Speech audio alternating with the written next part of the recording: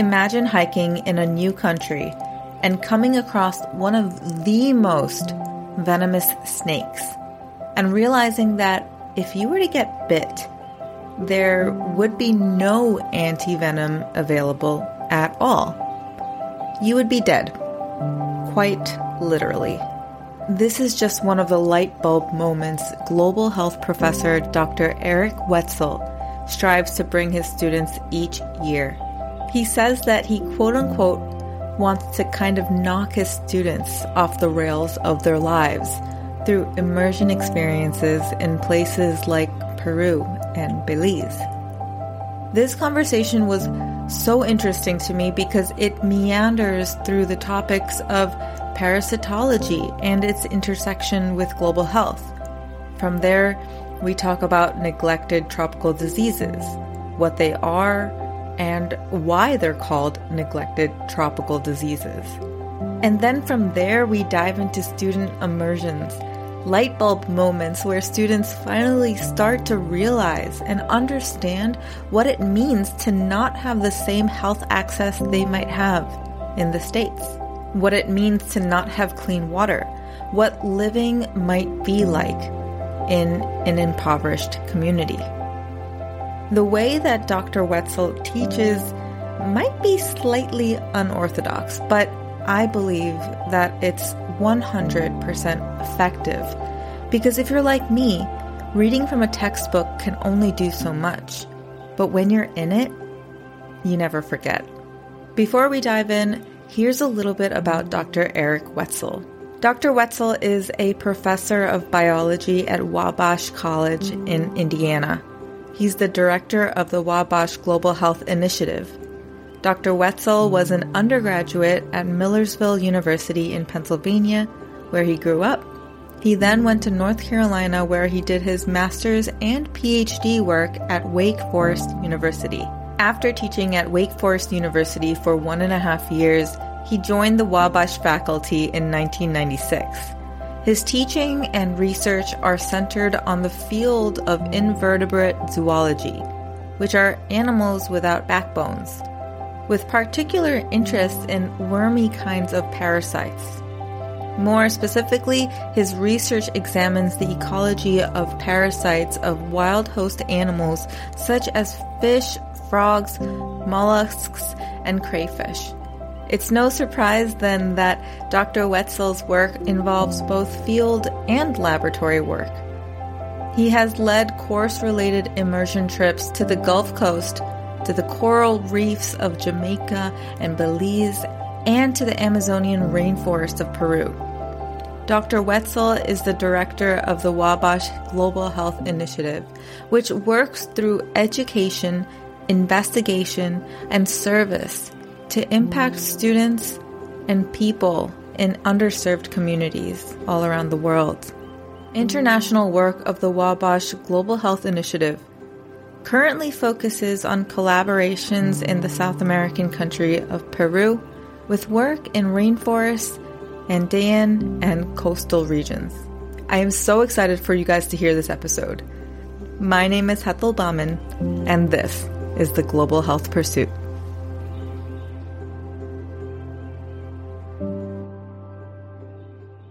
Hi, Eric. How are you? I'm doing well. How are you? I'm doing so good. You know, it's so funny. Before we started recording, I realized that I was drinking out of a mug that had an Indiana logo on it. And I'm not sponsored, but this is by a company called Mud Love. And they do a lot of work around clean water. And that's cool. Yeah, there you go. It's just so funny. I was like, wow, okay. Great. This is like serendipitous. Meant to be. There you go. Awesome. So Eric, I'm so excited for you to be on the show. First questions first. I always love asking my guests what their story is. You can go as far back as you want, but this is your stage. Yeah. Well, gosh, and thanks for having me. I'm super thankful for this connection. And, I think that, I think ultimately this was, through LinkedIn and through Katie Barrick with Hands on Peru, and not even directly through her. It was just kind of I was looking her up and her cool organization and kind of ran across your name and then the podcast and all that. So, yeah. So, so in terms of me, I'm originally from Pennsylvania. Oh my gosh. And I'm in Pennsylvania. Look at right. that. Yeah, not too far away, I don't think, from where you're at. Grew up in South Central Pennsylvania outside of Harrisburg. I mean, kind of lived in the burbs, and Harrisburg and did all of that stuff. Grew up kind of liking to do, I think this pieces into it later on, in some ways that, like being outside and doing what I would view as kind of normal kid stuff. That's kind of a privileged thing, but normal kid stuff and hiking and we grew up doing a lot of like hunting and stuff like that. And later on, just kind of like roaming the woods and the fields and all that. So I think that's kind of that, and along with a couple of people, I think kind of got me just interested in biology and all that in general. So kind of did biology up, through school and ended up going to a place called Millersville University, one of this part of the state school system, Division II school in Pennsylvania. And then I kind of worked for a Harrisburg area community college first, and then went to Millersville for the last couple of years, met the woman who's now my wife, and which is cool. So I ended up working for a guy, doing kind of small mammal physiology, field mice outside, live trapping these critters. And he had a couple of former students go and work with a guy at Wake Forest University for graduate school. I thought that I wanted to go to grad school, do a master's degree, because basically I wanted to be like a field biologist with the Pennsylvania Game Commission, so I knew like you had to kind of have a master's to do that. And so that's really why I went to graduate school, is more utilitarian that way. The idea of being a professor or something like that, not at all Didn't cross your mind. No, I knew nothing of that. So kind of went to grad school, and I was on a teaching assistantship and ended up doing my master's and then staying there to do my PhD, switched labs. Students a lot of times ask me like how I got to work on kind of wormy kind of parasites and invertebrates and, and things like that. And my kind of pat answer is like, it was just hanging out with the wrong crowd, really, That is so funny. It's just kind of the friends you make in graduate school. And so a lot of the friends initially were working in a parasitology lab. So, So. And what's your doctorate in? Yeah, it's Wake's graduate program, at least at the main campus, is not huge. So my degree is in biology, which is kind of broad for a PhD, right? But so my work was more in ecological parasitology. So I'm kind of thinking about wormy kind of parasites. I worked on a couple of species of worms that live in the mouths of frogs. Oh, God. That's super cool. And and have complex life cycles, which I think plays into, a lot of the other interests that we'll kind of unpack, I think. Yeah.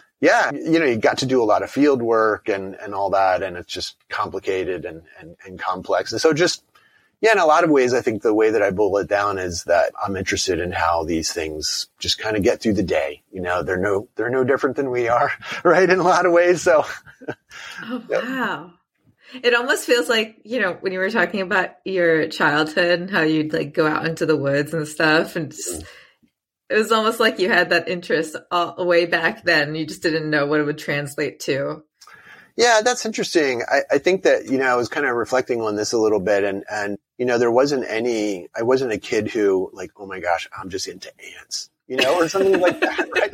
Like I was just interested in it. I had field guides and, was interested in kind of the natural history side of it. And so but across the board. And so I see that kind of wide interest playing out now. And I think, fast forward, I think that, kind of interest in not just the kind of ecological parasitology, but also global public health stuff is kind of perfect for somebody who has really wide interest, right? Just because it's so multidisciplinary. Can you explain what parasitology is? Yeah, basically it's kind of study of organisms that, use, there's such a wide kind of discussion of like defining a parasite, right? And so these are organisms that from my perspective, right, are using another organism, right, and evading the immune defense system of another organism that it uses as both habitat and food, right? So there's lots of nuance to that. There's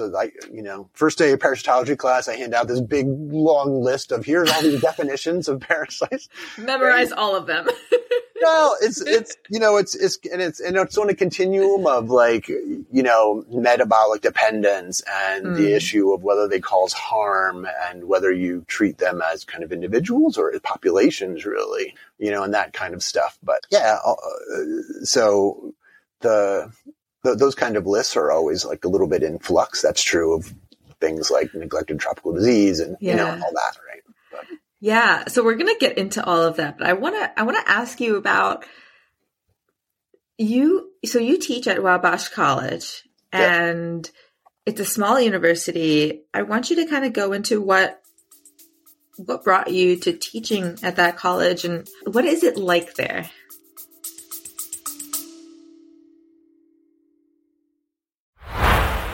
Hey there, I hope you're enjoying this episode.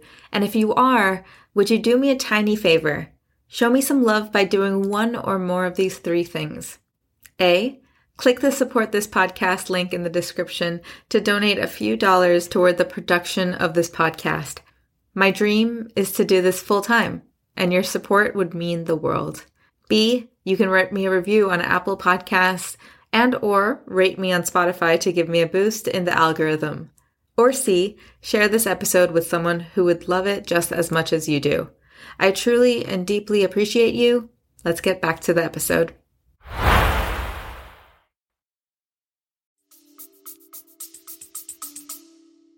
Yeah. So Wabash is in, West Central Indiana, a small private liberal arts college, one of the few remaining colleges that has all male students. So it's a single sex institution. It's just a few of those, at least on the male student side. I guess there's more single sex institutions for women. And yeah, I mean, the short practical answer is they had a job and I needed one. So I applied. That's one, right? Yeah, I applied, right? Yeah. Yeah, I was actually teaching at Wake Forest when I was finishing up my degree and then kind of extended. And there's just like a whole cool family story there in terms of expecting another child and, and all that stuff. Yeah. I needed work. And so I was teaching at Wake Forest I ended up doing like a year and a half of kind of basically filling in for sabbatical, replacements and stuff. And I taught there. I taught parasitology. Got to teach an invertebrate zoology course and kind of their intro kind of evolutionary ecological biology. And so then I saw the job ad actually at Wabash was for somebody who does field work and who teaches in really basically the same kind of areas. Yeah, I was blessed to kind of be able to get that position. My PhD advisor he was so excited, right? Because I think in part because of the whole, it's a small liberal arts place. It's the emphasis is on teaching. And research is important, but that's, broadly defined. And I involve students in my lab and various projects, but it's not the kind of R1 kind of research pressure. And it ultimately doesn't matter what you do in the classroom, right? As long as you bring in research dollars and stuff like that. Right. Anyways, that's probably a broad brush. I don't want either one to get negative connotations and all that. From people who are, hey, I teach. Yeah, right. Yeah. Not all, yeah. Anyway, but absolutely our bread and butter, and I think that Wabash does an awesome job at this, is that our bread and butter is kind of faculty-student interaction, right? And what happens both inside and outside of the classroom. And I think the longer I've been here, 27 years, and so I think, a lot of it is the longer you go, you learn more, that it's more about life lessons in a lot of ways, right? Whether guys end up remembering, they're not going to remember all the details from my parasitology course or my invert course or whatever, right? Global health. But I think that a lot of it has to do with kind of your perspective and the way that you look at the information and what you can do with it, and your responsibility to do something with it, I think is a big part of it. So teaching here is great. There's a lot of demands at small places, right? And so I kind of look back and sometimes I look at my day to day and what I'm doing. And I'm just like, what was I hired to do? Yeah. You said something around, we might not remember everything that you get taught in college. And it almost reminds me of, I went to engineering school and I'm I barely remember all the formulas. But when I went to school for engineering, the thing that I took away from that was I was taught how to think critically and ask the right questions and really dive into a problem and find a solution based off of that. And it's like, that's kind of like a high level thing, but it's taught through all of those courses of, okay, here's a problem, find a solution in many different ways. Yeah. Yeah, absolutely. Yeah. I mean, I think that our one of our mottos is like the first thing is think critically, which is every small place is going to say that. Right. And so, but in part they say it because it's also true. Right. And I think that, for us, I think one of the things there is that, like, in terms of how to get guys to wrestle with kind of big, gnarly, multidisciplinary, interdisciplinary problems, right, and challenges, and then how do you not just think critically about them, but then, our things are kind of, how do you act responsibly? How do you, lead? How do you, and for me, and kind of thinking about global health and all that, we were talking a lot about thinking critically and leadership, right? And one of the other parts of our kind of mission is to live humanely. And so how do you balance those? It doesn't have to be a balance, right? But how do you think critically? How do you lead? How do we help to educate in this case, young men to act in the world, be global citizens in a way that is humane? And that's, there's no easy answer. It's like the definition of a parasite, right? I mean, there's no cut and dried, not to make too strong of a connection there, but there's no cut and dried, really simple definition or answer to that. Right. Now, I know we've been kind of chatting a little bit about, inserting the phrase global health and all of that in our conversation. When you came to Wabash College and were asked to teach a course about parasitology, when was it that you thought to yourself, okay, I want to intersect the field of global health, and how am I going to do that? How did those two connect for you? Yeah, I think, in a lot of ways, I mean, I can think of specific years and dates, right, on this, but which is less important maybe, but I think for me, because I had been here teaching parasitology for, more than 10 years at this stage.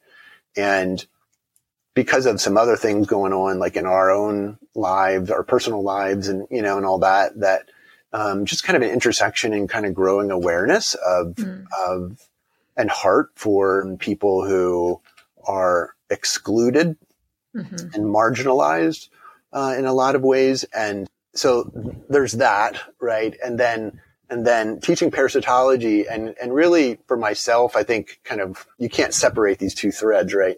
There's streams that kind of flow together. And so how do you know which is one, where the line is? Yeah. But for me, it was kind of a growing, less of a satisfaction with saying, hey, here's the life cycle for malaria, for Plasmodium falciparum and other species of Plasmodium that cause malaria in the world. And at that time, it was, 1 million kids, and most of them under the age of 5. Most of them live in Africa, are dying of malaria. And then we have a lot of students, especially in biology, who have interest in going on to med school and other kind of health professions. And so it was a little bit of like, okay, like, go do good things. Right. And just personally kind of getting less satisfied with that, I suppose. And which is still a good thing. I still do that. Right. But then kind of becoming more aware of just kind of the intersections with my own field, which was always there. And, and would talk about and kind of knew of, and you look at different parasitic diseases and the history of those. And this is always there. But, right around the same time, there was kind of a growing interest in what is now well known as what are called neglected tropical diseases, right? And these are diseases, mostly they're wormy kind of, at least originally when WHO kind of first came and neglected tropical diseases kind of became a thing. And there's kind of a whole history and story to that. But can I ask you a question that I'm a little bit sure. curious about? Why are they called neglected tropical diseases? Yeah. What is that? Why is that? If you want to, you should get, I mean, he's just like a total heavy hitter, right? I mean, he's the man, like a guy named Dr. Peter Hotez. So Hotez and other collaborators, this is back in like 2005, right? Roughly is when I think it's 2005, around that time period, when he originally wrote the paper that kind of first named neglected tropical disease. Mm-hmm. And part of the thing was that it was a little bit in response to the Millennium Development Goals, right? And Millennium Development Goal, specifically number 6, which looked at HIV, TB, malaria, and then originally in the NTD language, it was like, and other diseases, right? I see. Now, what is in that phrase, and other diseases, right, were what are now referred to, for the most part, as neglected tropical diseases that are neglected. And number one, it was neglected because of they oftentimes afflict neglected people. So mm-hmm. that's the marginal. Okay. That makes sense. Mm-hmm. As well as, I mean, it's two sides of the same coin. It's also like neglected in terms of, in terms of funding and all that kind of stuff. Mm-hmm. Right. And so, Hotez, I've listened to him, give talks on this multiple times, that, basically kind of saying, didn't really have the elevator speech for a group of diseases that collectively had an impact on, in global health, there's this measure called the DALYs, right? The disability adjusted life years, which is basically kind of a combination of mortality and morbidity, right? The impact on people. And this is kind of like one of the main measures that is oftentimes used to assess kind of global impacts. And when you take a look at tuberculosis, malaria, HIV, AIDS, right? And then these other diseases, neglected tropical diseases, at least at the time, right? This is, again, 2005, 6, 7, whatever, that collectively those diseases had nearly they're in the same ballpark in terms of the impact on those DALYs, right? Those disability adjusted life years. But one of the hallmarks, and if there's a hallmark, I guess, of neglected tropical diseases, is that they're chronic diseases.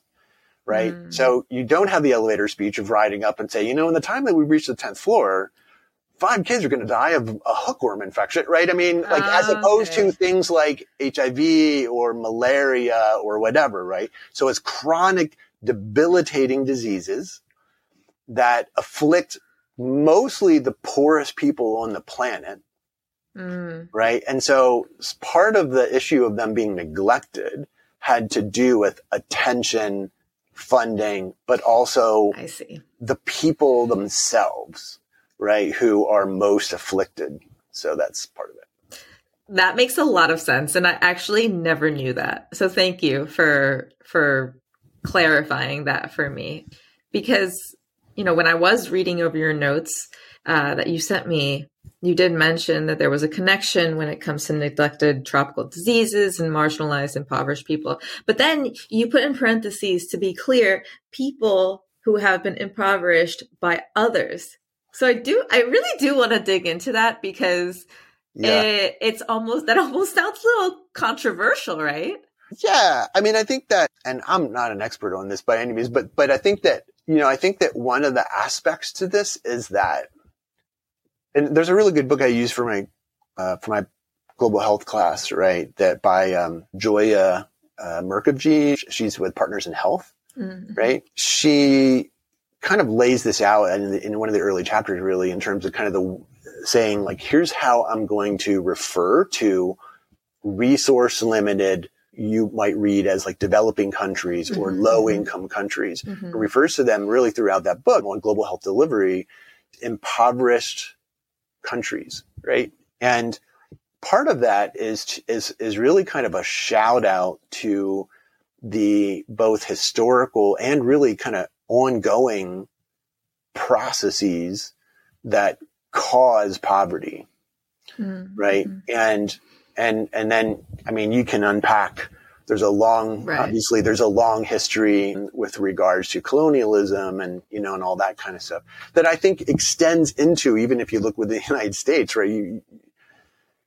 it extends into health systems or lack of healthcare access, but not just kind of doctor kind of stuff, but also sanitation systems, water systems, housing, and the systematic, what Paul Farmer would call structural violence, right? That is associated with that then leads to poor health outcomes.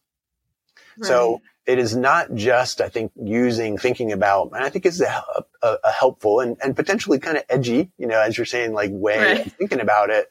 But rather than just saying like, oh, here's a vulnerable population, right? As if it's like, it's on them, right? Yeah. That I think that the thrust of what I hear her saying is that no, it's impoverished. They are, yes, you can describe a group of people or a community or a country that way, but to use it really as a verb, I guess, right? As to say, no, they have been impoverished. Mm-hmm. Right? And, you could say exploited or, or whatever. Right. That in ways that ultimately leads to poor health outcomes. And again, sometimes that has a long historical thread to it, right? Yeah. Does that make sense? It definitely does. I mean,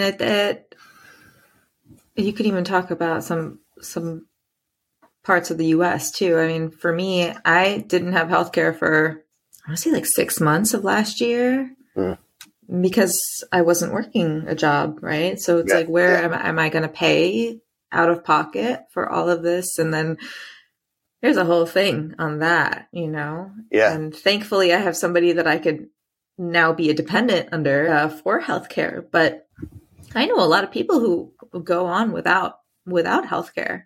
Absolutely. It's really, like, you can see that a lot, even just in the States too. Like, we don't even have to talk about low income countries there. Absolutely. Yeah. I want to pivot a little bit and talk about your work in the classroom, but then also your work that goes beyond the classroom. So I know you said that at the end of your class, you say, oh, this was something that you just said. You said, you don't want to just end your class and be like, go do great things. And I'll hope that you retained maybe 20% of the information that I gave you. But the fact that you do work even outside of the classroom, I want you to talk about that, what kind of work that is and what kind of immersion that gives your students. Yeah. So just a real quick kind of backstory on, so when I kind of started to kind of think about global health here at Wabash, that one of the things that really drew me in was not just my own interest, but also kind of starting to kind of step back. And I feel like my background is not in public health or global health. And so it's just kind of this awakening of realization, and everybody who's, in public health and all that is going to be like, what are you doing? Hello,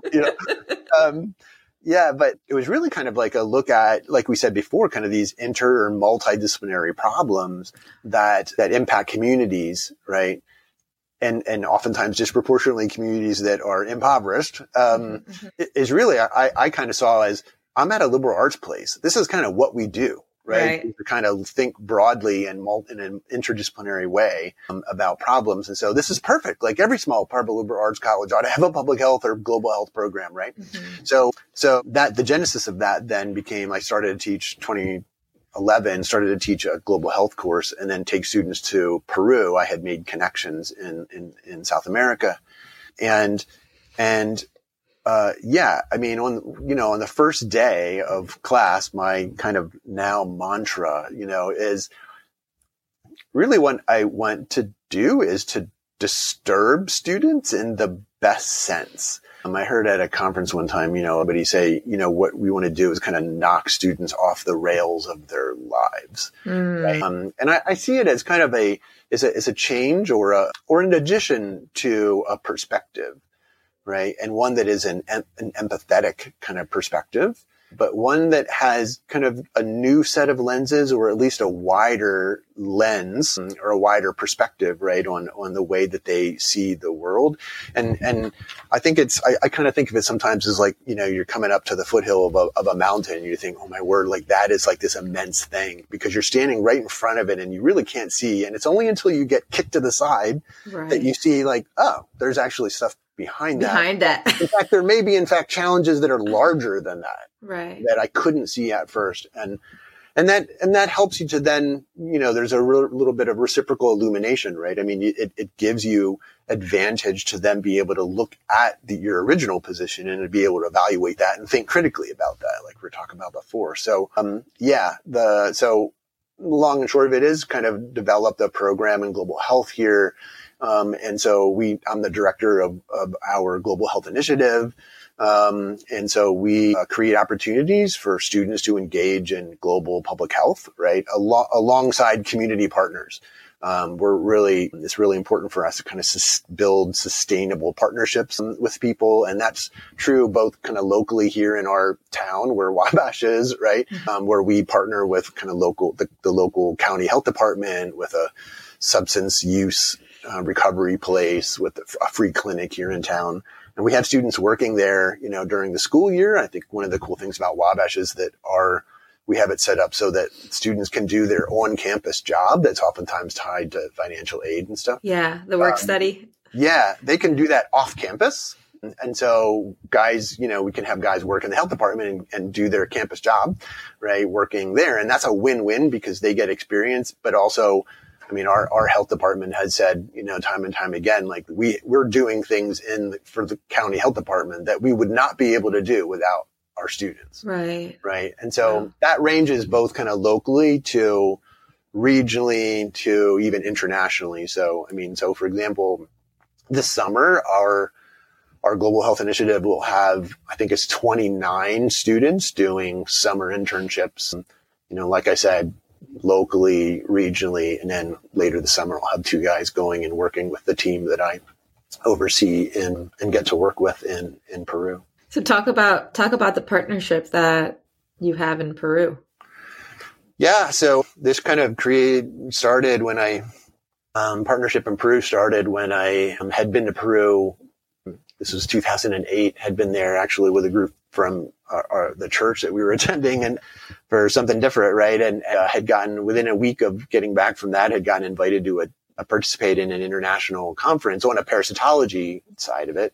Ended up going to that and kind of really thinking, gosh, like maybe this is a really good opportunity. Because it was right at the same time as thinking about global health at Wabash and kind of trying to develop that program. And so, yeah, I kind of very rapidly really kind of went to that meeting and then went back, the very next spring in 2009, went back in the fall and I was going to be on sabbatical. And so my family and I lived in Lima, in the capital, Peru, for about 3 months in the beginning of 2010. And then it was that next year when I started to teach that course. So since then, we now have this. In fact, there's actually a legal entity, Global Health Association in Peru, that is devoted to basically serving the needs of the Wabash GHI, right? Global Health Initiative. That's the really difficult ongoing thing in terms of sustainability. And so how do we, figuring out ways, and I was just on a Zoom call yesterday about this, right? And, trying to sort out, it's hard to do student engagement, particularly direct student engagement internationally, and be able to sustain that and really important work of kind of sustaining the programming and human resources, our colleagues in Peru during the school year when we're not there. Right. Because I'm really had little interest, no interest in kind of parachuting all the stuff that goes along with that, in terms of kind of, there's a big move in global health now, right? To decolonize global health and just like a north-south dynamic. And it's difficult. And I don't think anybody, but I don't think that we do it perfectly by any means. But the argument I've always made is we need to have ongoing things, right? and a presence in the communities in which we work and learn, so that, yes, we can create these opportunities for students, but that's, what we want is this kind of already flowing kind of stream into which our students can come and they can learn and leave. Mm-hmm. And then ideally not just leave and say, ciao, I'm not going to talk to you ever again. But really that's part of the ongoing work now, is to develop the best ways that we can engage students, ideally, after they go there, right? Yeah. To keep them engaged, and because they need to keep engaged to be able to learn from the people in the community. I think that's a huge thing for me, is that, and it's hard, right? Because of that north-south thing that's embedded in students and ourselves as well, of, hey, we're going to go down and clean this place up. You know what I mean? Right. No. Like really cavalier kind of, and I don't want to be too harsh. I think, yeah, it's difficult to. It's like the intentions versus the actions and all of that. Mm-hmm, mm-hmm. Yeah, absolutely. Sure. And it's, in our culture, in our society, in a privileged position, in the United States, it is the air you breathe. And so right. And the water that you drank, the clean water, that you drink, right? And, right. And so it does need a jolt to be able to knock somebody off of the rails of their life, right? Which is essentially what you said, the first day of your class. Mm-hmm. Exactly. Right. How do these students take that when you say that? What do they just look at you with like deer in the headlights kind of thing? Word has spread. Yeah. This is true. Well, I think that because they just kind of like see it as, oh, he's going to show us gross pictures, right? Disturbing. Like there's that, right? But explain actually kind of the fuller context to it. And it has to do with vision, right? And it has to do with perspective. And you can't get that perspective without experience, whether it's direct or indirect, and conversation and walking alongside of people and learning from people. And so that's a big thing, taking students there to say, you are going to learn from people who are experts. The people who are experts in poverty are the people who live in poverty. Right. People who are experts in these kinds of things, right, are people who live in those conditions, right? So that's a really important part. I don't know why this reminded me of what I'm about to say, but I went to, I want to say it was either Laos or Vietnam. No, I think it was Vietnam. And we had to trek up the side of this mountain, and we're all wearing like hiking boots and all of that kind of stuff. And all of the locals are wearing sandals, and we're all slipping and sliding. And they're like, la la la, with. What's your problem? Yeah, right. Yeah, what's going on? Like, why are you having such trouble? They had like babies on the front and the back, and that's exactly like the experts of just living in that area, how to even walk up the side of a mountain without falling over. Yeah. It's crazy. Wow. Yeah. I had this great, this is not really global health, but this great story from when I teach a course in invertebrate zoology, right? And take students to Belize. And so we spend the week kind of at this site, and we are right on the coral reef, basically the barrier reef, and snorkel and stuff. And we were snorkeling this kind of mangrove area.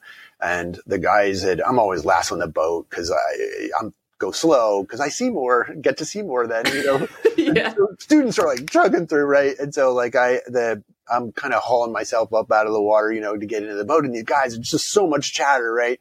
Because they had seen this fish that none of them had ever seen before. And they're so excited. They're absolutely certain it's a brand new species, right? And I swear that I could hear this like for minutes, like as I was making my way up and coming close. And they're just, what do you think? Dr. Wetzel, what do you think? And I'm like, I'm not even on the boat yet. I mean, I'm just on the ladder, right? And they're just like, what do you think? We think it's a new species. It's got to be, right? It looks like this. I don't know, right? Belizean fish, not my thing. And so the first thing that I did was I just turned to this young guy who's the boat captain. I was like, so what do you think? He's like, batfish. I mean, he knew exactly what it was. Right? Nope, no, not a new species. But the lesson that I talked to guys later about was you never thought to ask him. Yeah. And so the question of who are the experts and what makes someone an authority or an expert is not an easy question and answer. And I think it's a more nuanced one. And so that's something when we work in communities, we have ongoing programs for women and children in Lima, in a impoverished community in an area called Pamplona Alta, right? Which is basically a shanty town slum, right? Pueblo Jóvenes kind of community right on the edge of Lima, within minutes of a university that we would interact with, right? Pick up students, Peruvian students, do a lot of interaction with Peruvian students. And a lot of those Peruvian students we later would say, thanks for the opportunity to take us there. Like, I've never been there. And this is a community that, like, you can literally stand at the university and look up and say, okay, oh yeah, like that's where we're going. Right. Oh, wow. And be there in a 10, 15 minute bus ride.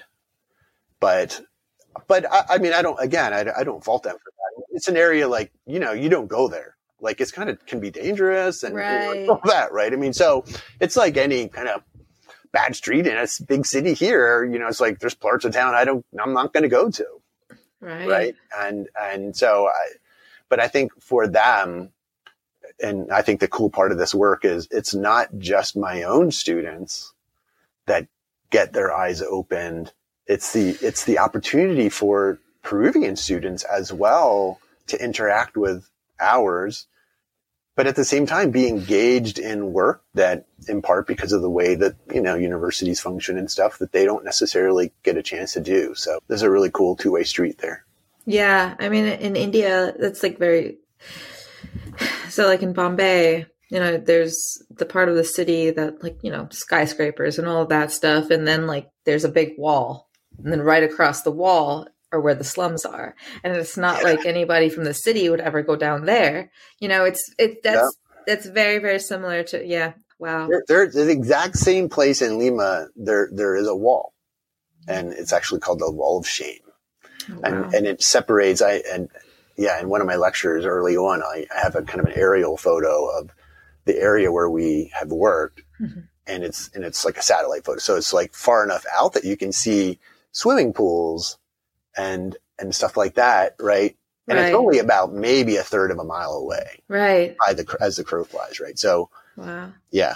Actually, one of the things that I do to intentionally, oftentimes when the very first day that we'll work in that community, is that evening we'll take the group out to eat at a really kind of swanky mall that overlooks the Pacific Ocean, and it's gorgeous, and it says high-end stores that, like, there's no way I'm walking in there. I can't afford to shop it, and this is, maybe 5 miles or so away from where we had spent the day, and don't even necessarily say anything directly, kind of just let it percolate and let the conversation let it sit. And then at some point, somebody would be like, this is like really different than, what we just did. Yeah, let's unpack that. Why is that? Right. And you can go from there. So I know we talked about, I feel like almost this whole conversation was just like light bulb moments. But I remember in our earlier conversation, there was one light bulb moment that you spoke about. I think you guys were hiking and a student came across a snake. Oh, yeah. Can you tell that story? Yeah. It's very interesting. Yeah, that's a great story. This was not even global health class, actually, although it has really good global health implications. And I was kind of realizing that snake bite and envenoming is now listed on the list by the WHO of neglected tropical diseases. Oh, wow. So it's all relative. All relative. What country were you guys in? We're in Peru. Yeah. Peru, okay. It was a time when instead of going to Belize, it was kind of was at the time of like, okay, I'm going to try and put all of my field stuff under the Peruvian umbrella, right? Yeah. And see if I can just kind of develop that. turns out for an invert course, like I'm going back to Belize now, right? Because so what we did, we were in the middle of the Peruvian Amazon, went to Iquitos, which is a city in the northeastern part of Peru that sits right on the Amazon River. We were down river by about 5 hours and then up a tributary another hour at a really cool field site. Shout out to a guy named Devin Graham, who runs an organization called Project Amazonas that does a lot of good work there, but a lot of conservation stuff. But yeah, so we're out in the forest, and we were up in a couple of different groups, just sampling in some small streams. And so we were looking for invertebrates and, and all that stuff, right? All of a sudden, a group of guys come running up and they have this bag. We had these bags that we would just put stuff in. And they come running up and they're like, Dr. Wetzel, take a look at this snake. Look at this. What is this? And I'm looking in, I'm like, it looks like some kind of viper, but I'm not exactly sure, I learned later on, as this tends to go, right, with student immersion trips, right? The stories unfold later on, you learn more and more, although probably not all, which is probably a good thing. But, it turned out that a student, these guys were out sampling, and the guy was standing on the tail end of a fertilance, one of the most poisonous snakes in the rainforest.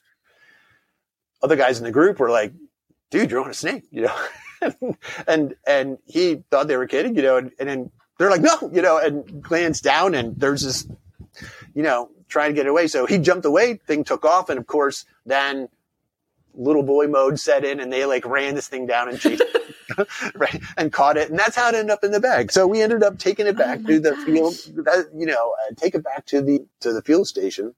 Cause I had said, we'll just talk to one of the Peruvian guides back there.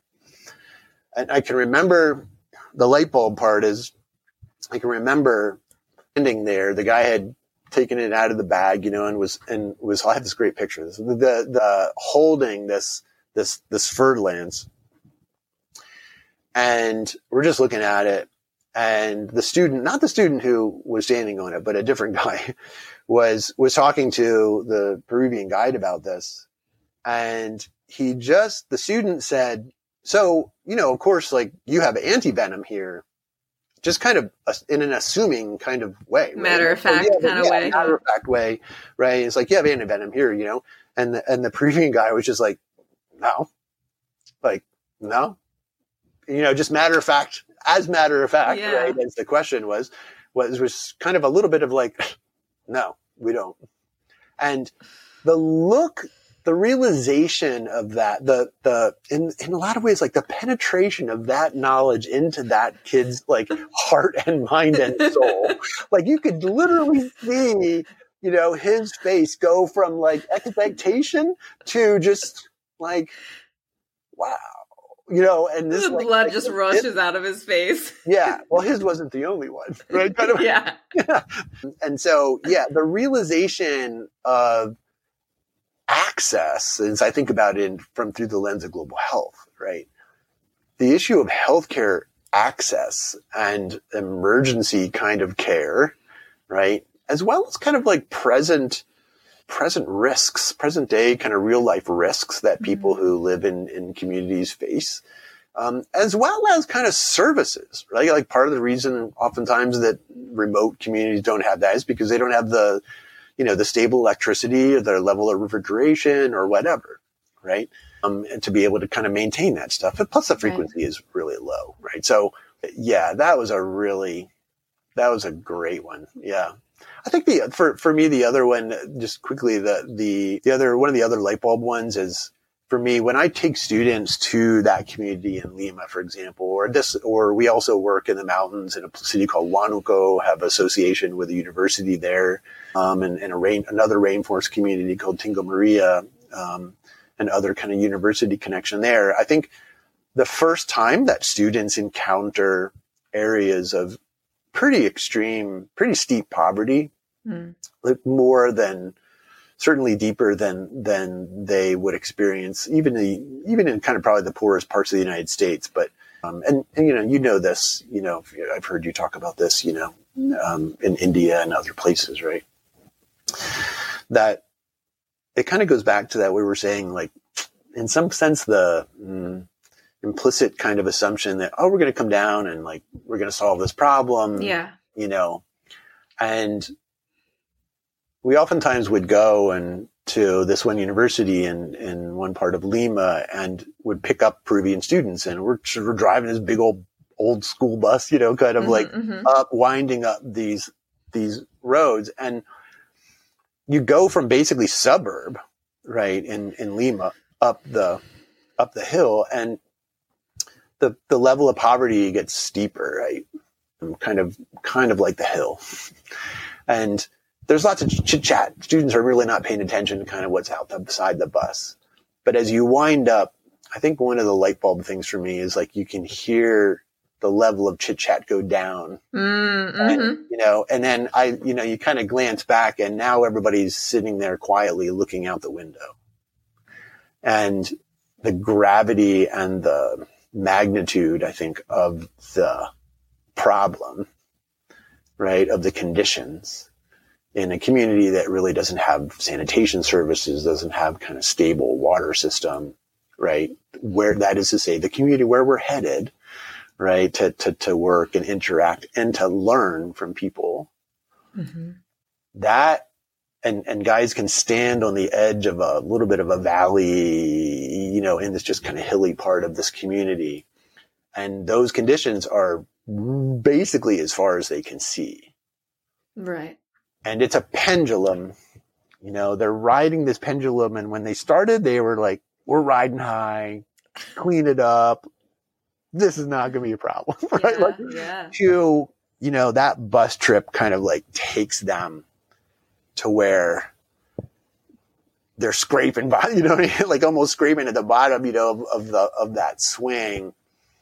And I think the nuance and for me, kind of like the joy of teaching in that environment and that situation, and I think the really kind of awesome aspect of teaching in these kind of immersive kind of experiences is to then, like Leslie said, I think really well, let that sit. And then to kind of back it off and say, okay, it's not that nothing can be done here. And so let's first learn like what the people here say. Right. Right. And what is being done and what do they want to do, and to really kind of lead with your ears. Right. And to listen. Because we can learn a lot for sure. And we can't make assumptions about what is the best thing necessarily for them. We can certainly come with a lot of ideas that are grounded in evidence and from stuff done all over the world. Right. But that kind of experience, I think, is meant to be kind of both disturbing and eye-opening for the students, but they can then take that new position and look at challenges in a different way, right? And realize that things are actually multidisciplinary. Right. And I think you answered this last question, but after taking a course like yours and like going on a trip to Peru or Belize, or what do you hope your students come away with? Like what is the goal for you? Yeah, I think that goal, I think one of those goals is just what we were talking about, right? Is to kind of widen their perspective, to widen their gaze, right? To have them look at these, not just the breadth, but also the depth of the problems, and the level of kind of intersection. And so, I oftentimes do kind of admissions events and, and stuff like that, right? Because the college will try and, you can do global health, at Wabash College and, all that stuff, and which is true. And, and I do that a lot, but I think one of the things I oftentimes have to do is disabuse people and prospective students and even current students and faculty that global health is all about, it's just for those kids who want to do pre-health, right? Because, we know from public health stuff that, only 20% of health outcomes are driven by things that you would talk about in your doctor's office, right? 80% are driven by other kinds of things, right? Social determinants of health, environmental and commercial determinants of health, and all those other things, and the social side. And so I'm very, out front with students, to say there is not a student on this campus who could not come under our umbrella, right? There is not a student on this campus who could not do things that would benefit and contribute to the work of global public health, right? That does not mean that you have to jump ship and become a biology person. Right. No.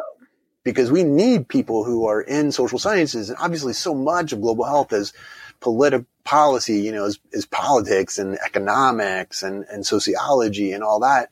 But it's also theater and the arts, right? Yeah. And music. And I need guys who are theater majors.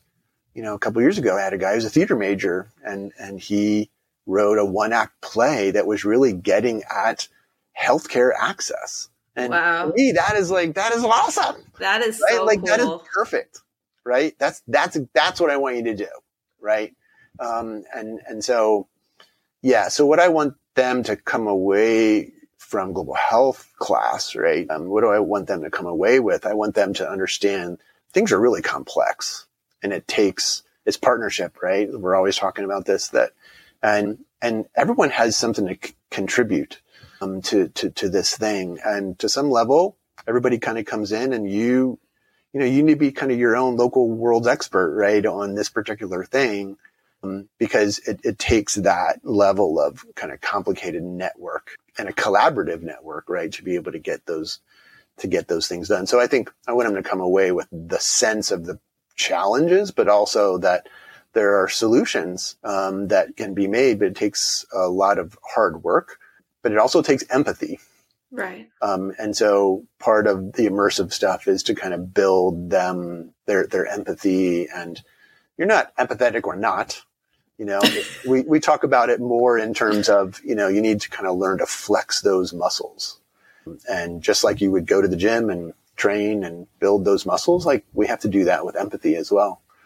Yeah, I absolutely love what you said about how I feel like some students think like, oh, it's global health. Like I would need to have like a biology major or, something within the sciences. And, from more and more conversations that I've been having, storytelling is huge. So film and the arts and theater and podcast, engineering, Absolutely. It's so multidisciplinary that I think that a lot of times people, they narrow themselves down. I mean, even with myself, there are times where I'm like, well, I have a global health podcast, but I don't have a global health background. You know what I'm saying? Yep. And then I'd be like, I got it. Is this really like, can I do this? And I can do this, Yeah, you're doing it. Yeah, that's awesome. I'm thankful that you said that. So thank you for that. Yeah, no, I think, one of the astounding things to me is that most people that you meet in kind of local public health, so you go to the county health department and all that. I mean, most people who are working in the public health space do not have backgrounds in public health, mm-hmm.